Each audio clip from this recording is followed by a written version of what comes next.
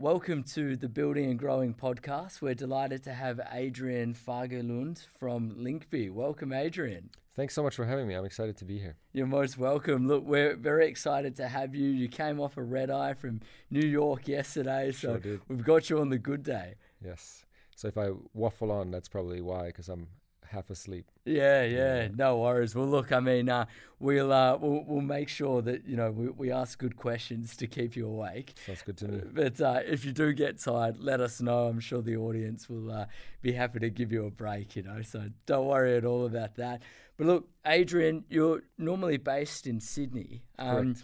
But do you want to kick off by telling us a bit about your background all the way from the beginning? Yeah. So you're right. I'm originally from Sweden. Did a lot of travel in my youth, ended up in Australia, left Australia, and then kind of went back to set up my life in Australia. And then through a couple of twists and turns, I ended up landing a job in publishing through a company called Pedestrian.tv, an Australian youth publisher, the Australian youth publishing brand of Australia, where they really started small and then grew to something quite significant, and then sold to the biggest TV network in Australia as well. Yeah, massive story, a massive journey for you to be on as well. Yeah, absolutely. And all the credit goes to my co-founder, whose name is Chris Warzinia. He founded Pedestrian.tv when he was 21 years old. Yeah. And then steered that together with another guy named Oscar. And together they steered that for over 15 years before that sale, that record-breaking sale of Pedestrian to Channel 9, which is, I think it's Australia's biggest TV and publishing network. Fantastic. Yeah. I mean, look, back in the day, we used to watch Channel 9 News because it was considered quite reputable relative to a couple of the other stations. So I'm not going to touch that with the 10-foot pole. But there's a few in Australia, and I think that one is definitely one of the biggest for sure. Yeah, indeed. Fantastic. So look, there was a transaction with Pedestrian.tv. Did you move with them to Nine? No, it was actually a coincidence. I took a role at Nine just before they switched over permanently or gave up the last part of Pedestrian to them. Yep. And then as Chris exited fully, he then pinged me to talk about this idea he had based on his experience in publishing, and is to see if I thought it had legs. I definitely did. Yep. There's something there where you've had over 15 years of experience in an industry. You're seeing holes, not only from the publishing point of view, but also from what brands kind of wish existed. And then that became the foundation for Linkby and the company that we started. Fantastic. Yeah. Well, look, I mean, it's an interesting journey going from transaction to working for the company that purchased you to then co-founding another business within the same space. Yeah. No, that was an interesting couple of years, that's for sure. Yeah. Fantastic. And look, just before we sort of dive into what Linkby does and its background, I mean, is there anything that you want to say in terms of what it was like, preparing for the transaction? That's a good question. I think there was definitely a fork in the road in my own personal career where, working for something like Channel 9 was quite nice, and it's comes with a lot of, I guess, security, and what's going to come at you, and what the expectations are like. And then to stand in that fork in the road and go, do I then go out on this adventure with this guy and then try the unknown and try something that was completely unknown, because there was nothing like what we tried to achieve out there. And I'm very, very happy I did take that chance. But yeah, sure, there was a time where I was like, am I making the right decision? But I never looked back. Thank God I didn't. That I was courageous enough to take that step, because 4 years later, it's been such an incredible journey, and the growth that we've seen since then, when it was just Chris and I, and then eventually our third co-founder, Andrew, who's the CTO of the company. Yes. It's been it's undescribable, the amount of change and things that we've had to learn, and the dynamicness of this journey has just been more than I could ever have hoped for, to be honest, which has been fantastic. Yeah. Yeah, excellent. Well, look, let's dive in then. So, I mean, you mentioned that Chris, your co-founder, the original, the CEO as well. The CEO. Yeah. So it started off as the two of you, and he called you. He said that, you know, he had an idea. Tell us what happened next. Yeah, next, obviously I said, I think that is a fantastic idea. I can't believe no one has ever thought of that, which is a term we hear a lot, which I think is a good sign for a business that, you know, you're just the first one to act on something that was clearly needed in the space. And then very quickly we got Andrew on board. He built the MVP of the website, the first version of the website, because he had an agency that specialized in that. Yeah. And then we quickly offered him the third co-founder seat because, as most people who's ever been to a startup seminar or something, a clear trend is always get tech in early. Indeed. And that I cannot agree with that more. Having Andrew and his now very robust global development team makes us extremely agile. So yes. I always say that we dream something on a Friday and they build it on the Monday. Yeah. And having that type of agility when you work with brands and publishers and other providers like other affiliate networks that have their own demands on terms of tagging or a specific way they want to work, having the ability to just on an instant be able to give them that gives us a competitive advantage beyond our own products, if that makes sense. Indeed, yeah. So look, why don't we start at the sort of top, you know, with a couple of sentences about what Linkbee does, and then, you know, maybe you could dive into, let's say, the pain points that you guys had identified or the opportunities that you'd identified in the industry, and how you started building products to address those. Yeah, absolutely. So what it is in a nutshell is the ability to work with publishers, so premium publishers, or at least it is now. Yeah. We can talk about more of the future later, but at the moment we work with the biggest and brightest and furthest reaching publishers on a global scale. So we started in Australia, we came here to the UK, we're in the North America, both the US and Canada, and we're also in Southeast Asia now. What it does is it allows brands, advertisers of all sizes, to work with these publishers to facilitate dedicated content, as in a full article about, say, if you have a beauty brand and you have this face cream that's changing the world, you can now very easily and cost effectively on a CPC, cost per click basis, facilitate dedicated content that helps build that brand, not through the voice of the brand, but these publishers. So for example, if you wanted to work with Vogue and Refinery 29 and Mary Claire in one go, which used to be a very costly and time-consuming thing in the past, now with the ease of buying an ad, you can do that and get dedicated content. And with the kicker that it's all performance-based as well. Indeed. Which means that if someone sees the content, when someone sees the content and they read all about it, they get the voice of the publisher talking about why they love the brand or whatever's got going on. And then if they are so interested that they then click through to the site of wherever, but usually the site of the brand, it's only then that there occurs a cost. Yes. That's one of our products. The core product is built like that.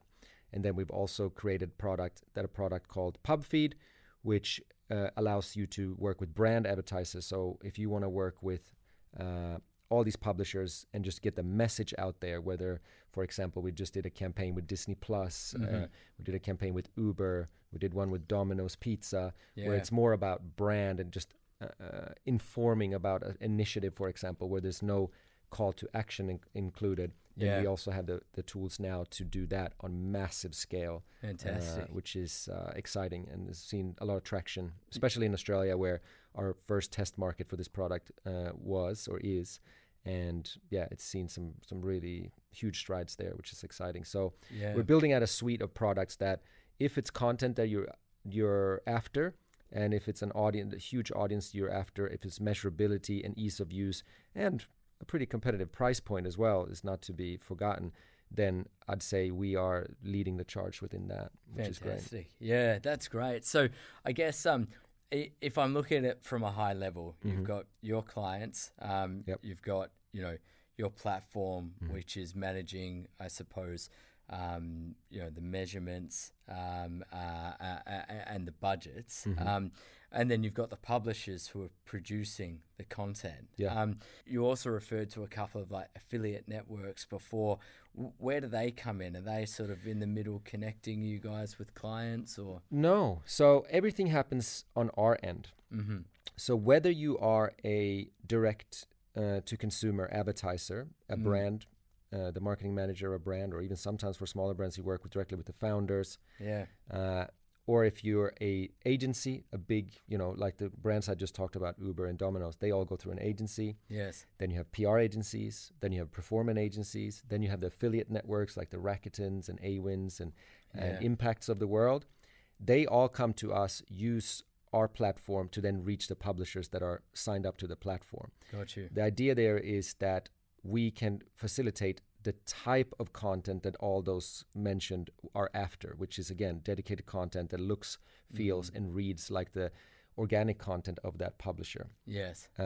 On the CPC side, each of those articles are created by the editorial team of said publisher that you choose to work with. Yes. The thinking there, and this is just my opinion, is that when it comes to like a regurgitated press release, or when a brand is completely involved and creates all the content and the publisher just puts copy and paste, you kind of miss the point, because the point, there's a premium to publishing.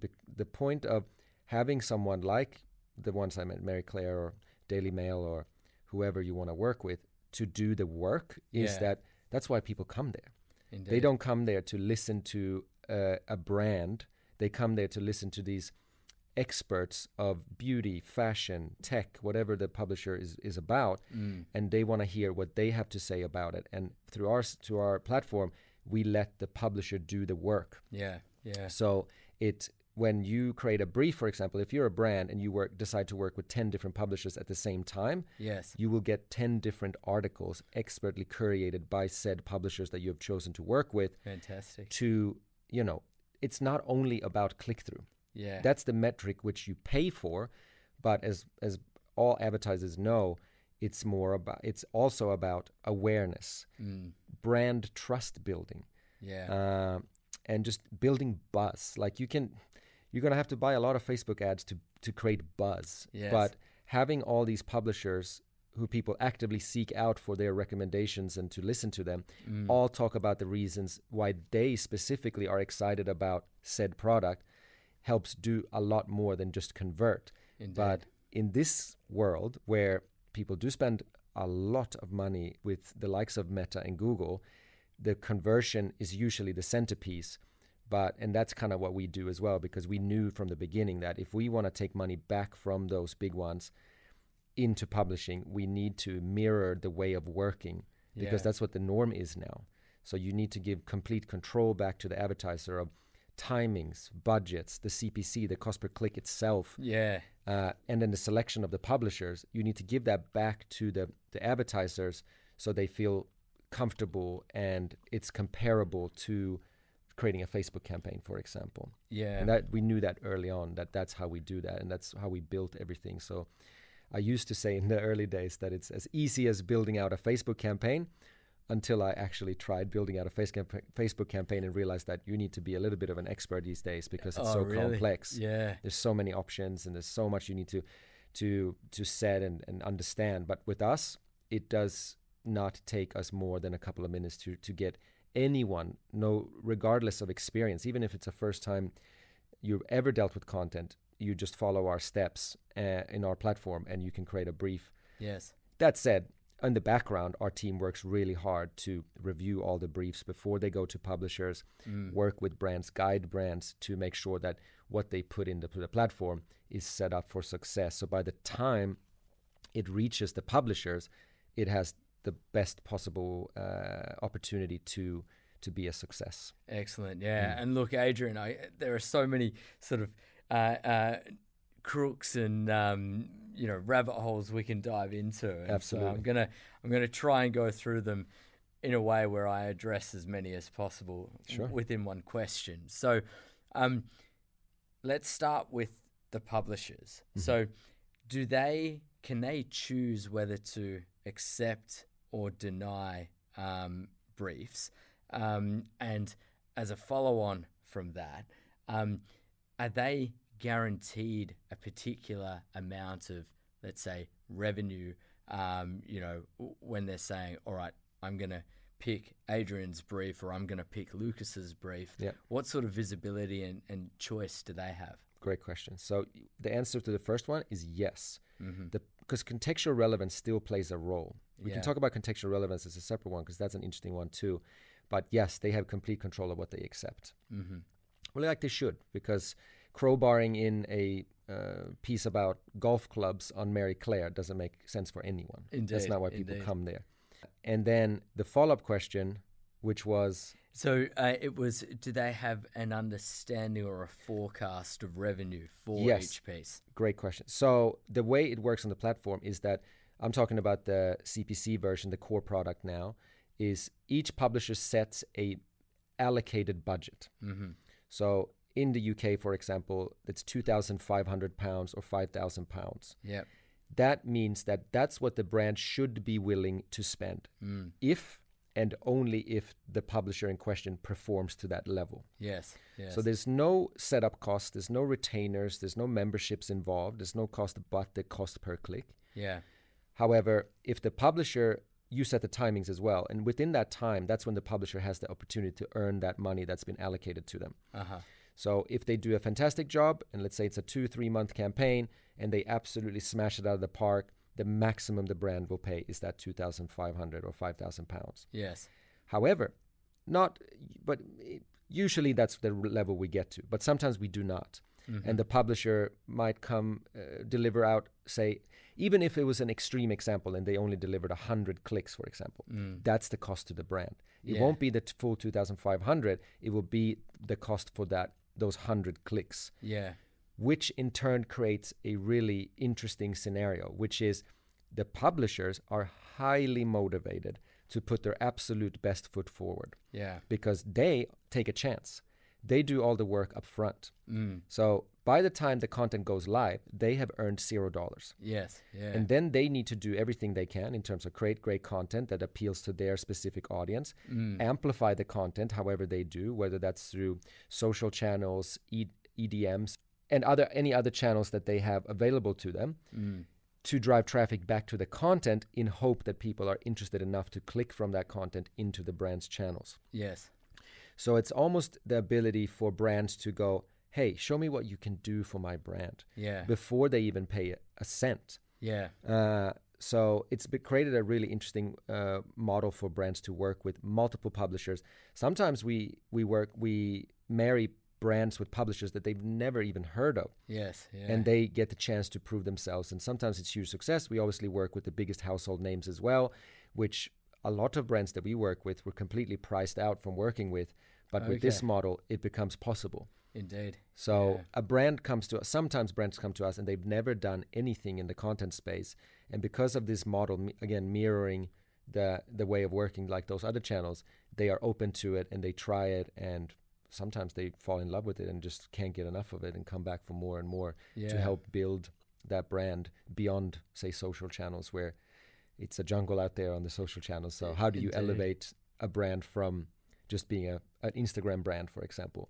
A lot of the times, this is one of those ways that you can do that without absolutely having to, break the bank from a brand perspective. Yeah, I mean, the price points that you discussed, £2,500 and £5,000, are, let's say, relatively affordable to businesses that have a marketing budget. But when it comes to delivering on, say, the clicks, how do you cost or price the cost per click? So yeah, great question. So the minimum is a global one, meaning in Australia it's $1 Australian, here it's £1, in the US it's $1 US USD. That said, because it's a marketplace, it's kind of matured into, depending on what type of product you're in, if it's a widely applicable product, so beauty, fashion, things like that. Yep. I'd say the average is probably around a $2 Australian CPC, a £1.50 now. Uh-huh. It's only if you're a specifically niche brand, what's a good example? Like a luxury good that not many people can afford, then you would need a flexibility around the CPC to go a little bit higher to just make the squeeze worth the juice for the publisher, because they need to filter through all their audiences to find those people that are relevant to that brand.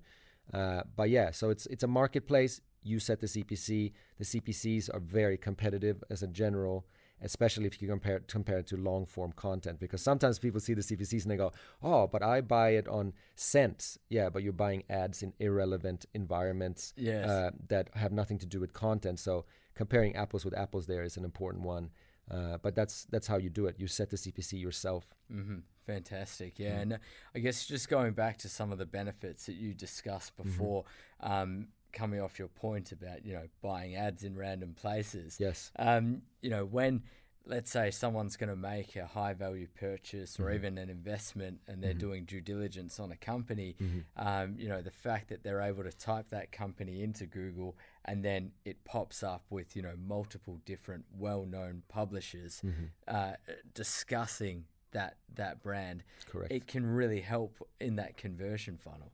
Yeah, and I think, back to building buzz as well. Like, even if you're a brand that's everybody knows about and you're doing something new and fresh, and you can do TV ads, you can do billboards, you can do all these things. But now, especially with our second product as well, which is more of a focused on brand, you have this button which you can push and have. In Australia, I think it's 36 or 37 different publishers, all of the highest caliber, can now run content at the same time. Wow. And on the second product, that budget can be across all of them. That's nuts. Yeah. So shivers. It's really a new way of looking at getting content out there. And like we discussed, content does more than just drive clicks to a site. Yeah.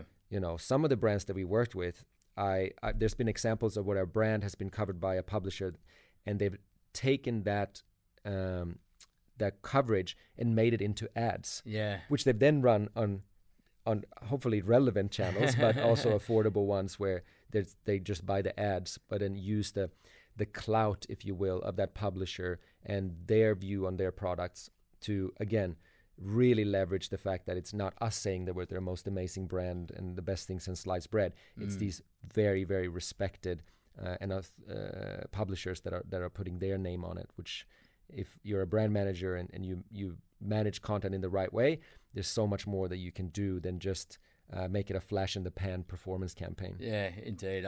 Digital marketing is kind of like fireworks, it pops up and then it disappears. But coming back to the point you made around brand contextuality, you mentioned that, these publishers are very well respected, and very well known. And it's important for them to put content up about brands which, might be in line with their visions, their values.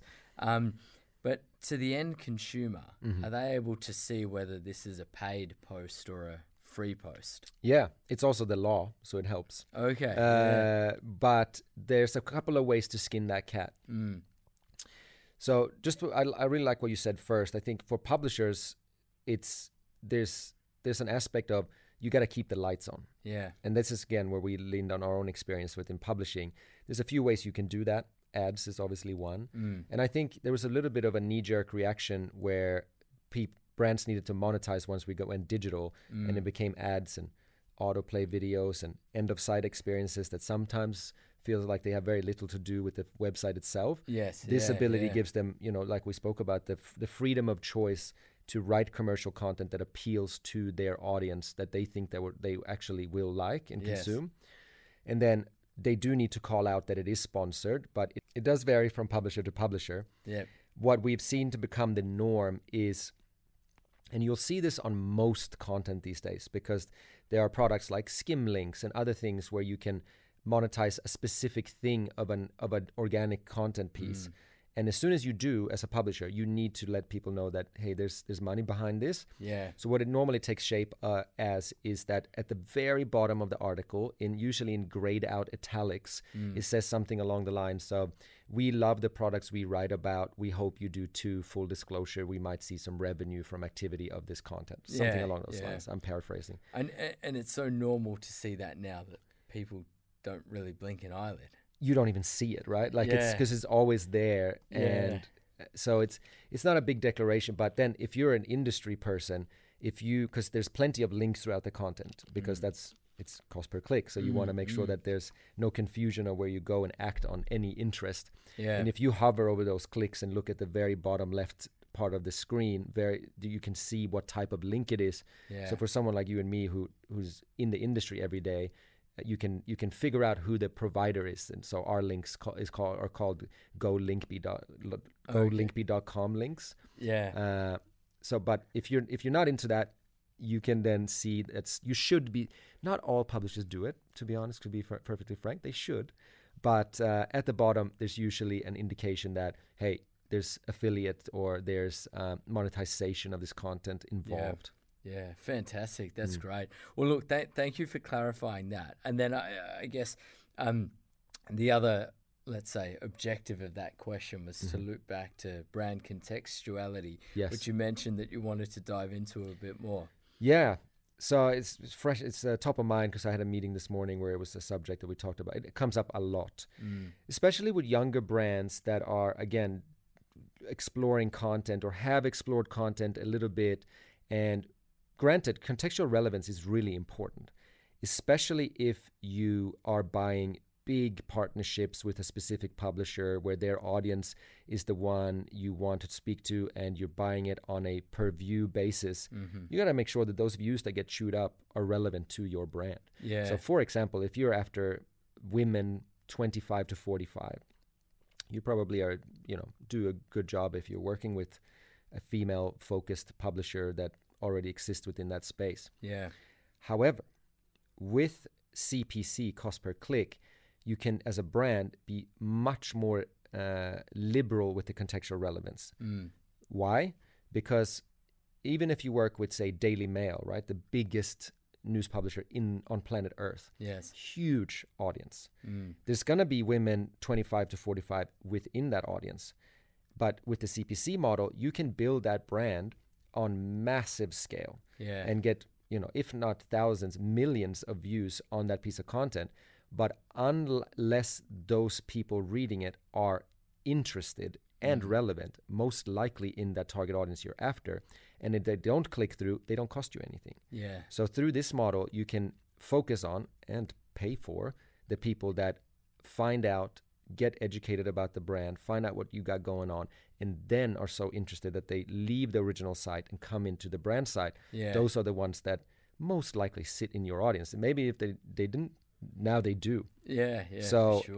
it's a way to be much more lenient and go wider with the contextual relevance, which sometimes takes my team a lot of educating to the brand to do, because the normal way of doing it included a lot of contextual relevance, and you needed to comb up a press kit and really explore who the audience is. Here, if it's in striking range of that your audience exists within that publisher, then it's probably a good idea to include them in your pitch. Yeah. Because again, you hit a wider audience, but again, you focus on the ones that are genuinely interested in what's going on. Yeah, fantastic. And look, just going into some of the consulting work I've done in the space before, one big issue is like doing due diligence, let's say, on those audiences and on the tools that are being used, because nobody wants to sponsor or begin a campaign with a company that has a real poor email deliverability rate, for example, or a dead audience.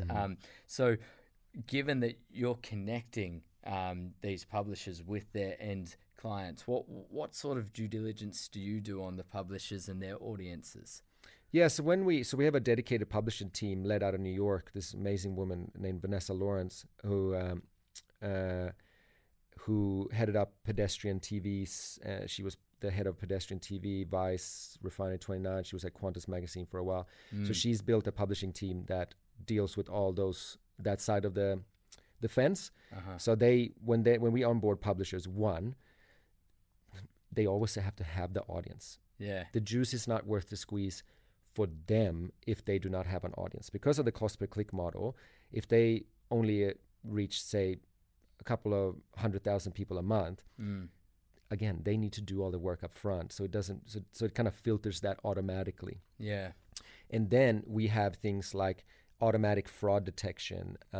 We have built-in systems that make sure it's human traffic.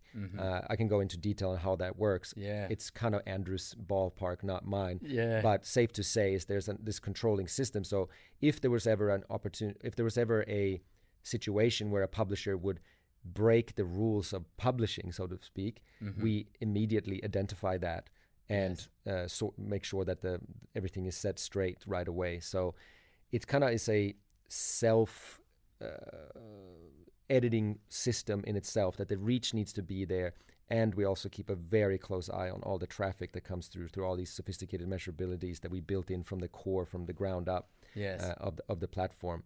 So when it does happen that we get requests from publishers that either don't have the reach or are not fit for the platform, where we have to decline working with them. So we keep we just work with the most premium publishers there are. Fantastic. And that's really important for your clients' point of view as well. Oh, and for us. Yeah. All it takes is one sour apple, and then that wouldn't be any good. So that's right. That's a big focus for us from the development team, but also from which partners we choose to work with. Yes, yeah. And, going back to the point that you mentioned about making sure, let's say, clicks are genuine and audiences are genuine. Yeah. I can remember a few years ago, hearing a story, from someone quite close about an affiliate agreement that they had, and the affiliate hadn't realized that it was a cost per click agreement. But as soon as they realized that, all of a sudden, 10,000 clicks appeared within 2 hours, and then they wanted to be paid for it. Yeah. And there's click farms and whatnot, but I'm not sure, whether you've seen any sort of horror stories, and if you built tools and prevention accordingly. I haven't seen any horror stories, because we got out. We knew, being a publisher in the past, we knew exactly that those questions would be thrown at us. And through things like UTM tags, which is Google's way of tagging up a link so you can see all the behavior and the dwell time and where the traffic is from, things like that, coupled with the fact that if you're a clicker and you click many, many, many times very quickly, you're obviously not doing it with good intent. So there's automatic fail-safe triggers for that. And then, the publishers themselves know all this. So it would be a fool's errand for a publisher to start tampering with it. That's really where the only reason that anyone would do it, because it doesn't make sense for the brand, for us, or for the publisher themselves to tamper with it. So there's almost like a self-regulating thing there as well. But to my point, we knew this would come up immediately. So we, even from the very first iteration of the platform and the tech, that was front center of everything. Fantastic, yeah. And, talking about UTMs, I'm going to move the conversation to cookies for a moment. Right. Cookies are slowly being, removed from our lives. Yes, sir. Thankfully, I'd say. Indeed. Yeah. Indeed. But will that impact Linkbee at all? So I'm going to go out on slightly thin ice here, because I am not the CTO. But we are working hard. They are working hard. The development team are working hard on what a cookieless future looks like. So we are not dependent on cookies now. Yes. And we will never be, because it's not going to be around. Yeah. But there are other things that you can do in terms of, and again, this ice gets thinner the deeper I go. But there are other ways that we're working on in terms of data learning and so forth, where the ultimate end goal would be to, because I'm marrying two conversations in one here, the ultimate goal would be to really be able to demonstrate the full power of content, because we are specializing in cost per click, which means I'm actively reading, clicking, and going somewhere else. Easy to measure, very, very easy to measure. But as we all know, in content does so much more. Yeah. So if I'm going my favorite publisher and getting educated about a brand, I might not click through then and there. But if it's a article about, say, a hairstyling product, and I don't need it then and there, I might not click. But the next time I do need it, I might not go back to that article. It's unlikely I'll go back to that article and go through there, but please do if you do, because then we get that click. But then there's, without cookies, because with a cookie world, you could kind of measure that to see if there was like a delayed reaction. Within 30 days or something. Yeah, exactly. But even that it's not a perfect science, far from it. But now we're looking at other methodology to do that, which, again, I hope you ask me no follow-up questions because I am not the expert within that specific thing. No problem. Look, thank you for answering that. And I suppose, my final sort of question about Linkbee is going to be, how do you guys make money? So simple to answer. We take a clip of the ticket. Yeah. So the majority share goes to the publishers. We have a system set up that the split is always the same. Another pain point as a publisher we used to feel is that going into contract negotiations with affiliate networks and all that could sometimes be too complicated. So we just drew a line in the sand, is that this is what we do and this is what they get. They get the lion's share, we get a small piece of the ticket. So we can build this team, with salespeople that scour the earth for brands that normally would not work with publishers, or find budgets that would normally not go to publishers from established brands, and also going cross-market. We do a lot of cross-market work where Australian brands go to the US and to the UK and vice versa, which opens up new doors as well. And then the tech component, because we are spending and investing a lot of money into the tech component, so we can build these tools and then give to publishers so they can then compete with the likes of Meta and Google without having to do those investments themselves, because publishing doesn't usually have budget to do that. Yeah, indeed. So that's what we do. We take a small clip of the ticket and then we invest it back into our teams to bring them more advertisers and to beef up the tech that is available for publishers. Fantastic. And look, actually, I am going to ask one more question about Linkbee, which Please, is keep it coming. About the team, because you've mentioned it. We talked a lot about how you kicked off the business, but how many of you are there now? How many countries are you operating in? So out of operation, there's people placed all around the world, but we're established in 7 markets. Wow. So that's Australia, we have a little foot in New Zealand, and then it's North America, as in Canada, the US, UK, Singapore, and Malaysia so far. But we're about to go into more markets. In terms of employing people, we're about, I think it's north of 50 now. Yeah. And we're hiring like crazy. Nice. So anyone talented, hit me up. And the team is growing very fast. So we're spread out across globally, and a lot of the work we do is remote as well, which has opened up a whole new set of possibilities. Yeah. Especially when it comes to talent hunting as well, because the world is our oyster in that sense, which is great. Yeah, indeed. Fantastic. Well, look, I was going to move on to trends within, let's say, the marketing world. But before I do so, Adrian, do you have anything else that you want to say about Linkbee and the journey? No, just, it's fun to have these type of conversations, because there's a part of me that almost gets sentimental. Like it's been, a packed 4 years, but cliche warning here, but we are only getting started, and we have some things in the pipeline that, without going too deep into it, and I think this will cross over to the trends that you're talking about, there are more creators out there than just publishers. Yes. And some of them are, that probably the people you think about when I say that, like influencers and so forth, but there's others out there that carry an audience. And for us, it is about going into those spaces, the unexplored spaces of that as well.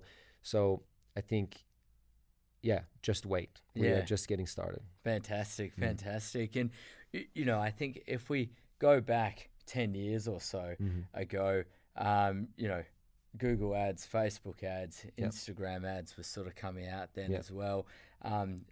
Digital marketing had a low acquisition cost before it got saturated. But, I guess these are my sort of views. We've had, over the past sort of 18 to 24 months, a real massive clawback when it comes to digital marketing spend by startups, a big focus on profitability. Yep. I mean, it'd be great to hear from your side, you know, how you've watched and seen the marketing and advertising space evolve over the last decade. Yeah, you know, I couldn't have said it better myself. That's kind of exactly what's happened. The heyday of Facebook ads was an interesting thing to watch. And when we were looking at that, it's like, again, looking at the stats on how much money was spent there and how do we claw this back into publishing like we spoke about. We kind of emulate that and do that. But then as that getting more and more saturated, it's kind of helped us a little bit as well, because brands that are succeeding still need to spend money on marketing, period. And where we have then seen more spend come our way is when those type of channels that have seen increased CPCs or bigger costs, or become more complex and saturated, like you said. So it's almost like an opportunity for us. But that said, I want to make it clear that we are not the only thing you need. There's a spread there. There's a strategy that you need to exist within those channels as well. But when it comes to really elevating a message or creating buzz, again, I think that's where content really shines. And now it's possible on a more modest investment, which it wasn't before. And it would kind of, I remember back on the when we were at pedestrian.tv, if not all, most of the brands that were advertising were big brands with big budgets through agencies or direct, but that had, a lot of money to throw on building just awareness. Awareness in a cool, relevant environment, don't get me wrong, but marrying those worlds of performance and awareness together opened up new doors to advertisers in that time that was, where they were feeling the pinch from whatever reason, if it was increased cost from advertisers or, just the market that we're in at the moment. I think all in all, it kind of created an opportunity for us, which was fortunate for us. Fantastic. And you've referenced the fact that there are lots more creators these days. I think the way that the algorithms work on YouTube, TikTok, Instagram, to an extent, it allows anybody with a phone, to do a quick film. Post-production can be done in-app, and, it's more easier than ever before to gain impressions and views. Do you have any views on sort of where that's going, where everybody can be an influencer to an extent? Yeah, I think that's something that we're working on at the moment as well, to, again, capture. There's more than just influencers that have audiences, and capturing those creators and giving them easy ways to keep the lights on as well, similar to what we did with publishing, is definitely a next step in our evolution. In terms of where's influencer marketing going, it's been an interesting thing to watch, and the rise of like micro and nano influencers, and I think I'm not really know what to say about that. It's not my field of expertise, but it stands clear to me that if you go into that space, specialize. There's enough people that try to do everything at once, but I think what people that really see success are people that are becoming true experts or create something fresh and bold within a specific niche. And that makes you relevant, maybe not to every advertiser, but if you capture a segment of advertisers that are hyper relevant to what you're doing, that makes it authentic. I think that's the key as well. Like, if you're passionate about something and you marry that with an advertiser that sees that passion, that's when good things happen. I know that doesn't really add anything to the discussion, but it's not my field of expertise. Yeah, but look, I think authenticity is always, a welcome comment. You've sort of alluded to the fact that there might be something coming for creators on the roadmap. Appreciate we might not be able to dig deeper there, but is there anything else on the roadmap that, you do want to discuss? I think I kind of said it. I think when people say anyone with an audience, they think influencers. But there are other people, other organizations, other brands out there with audiences that are not necessarily monetizing their voice other than the core product that they're doing.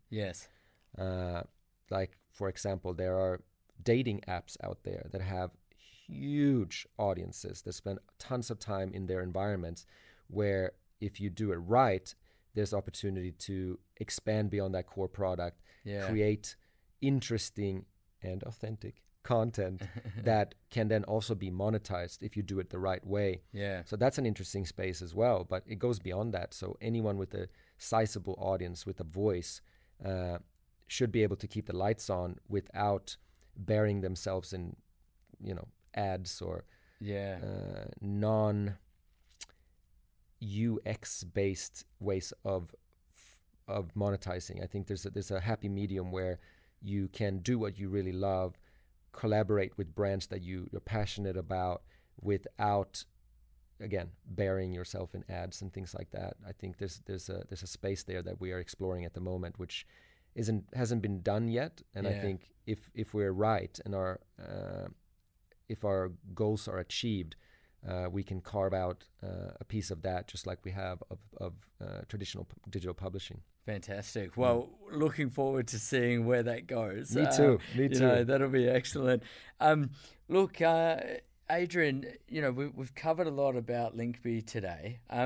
But from your side, have there been any, I suppose, key takeaways that you've found have really helped you over your career that you want to share with the audience? Yeah, there's a few, and they're all cliches. So cliche warning again. I think we talk a lot about, the importance of the team. So the founding team, which I couldn't speak more highly about, Chris and Andrew, that I started this company with, are the most talented individuals I ever come across.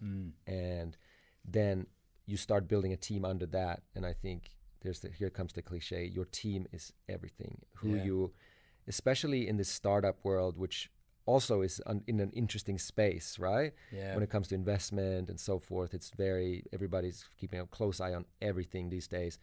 So the team you build, especially in this world, you really need talent, of course, that goes without saying, but then passion as well, because startup is a demanding space. Yes. You can, similar to my career, where you can work for a big established multinational company. It's comfortable and safe, but the rewards of being in a startup that does well can be good as well.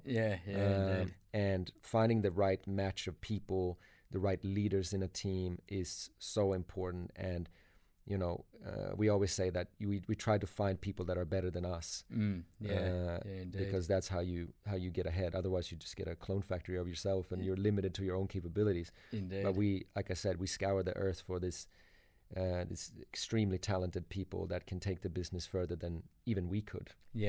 Which has proven to be the methodology that has got us where we are now. Yeah, that's it. And I think it's not sort of appreciated enough, the fact that when you're bringing people in who may have succeeded heaps in a corporate, unless they have that build mentality, and am I building something which is going to fall over in 12 months when we scale, or am I building something that is unlocking time and can automate to continue to scale and not cause a roadblock later on? That's a massive thing that I see startups and businesses, particularly at your size, run into. They're like, all right, let's hire this logo, let's hire that logo, but actually, they can build your level 1, level 2, but those foundations collapse once you put the weight on top of it later on.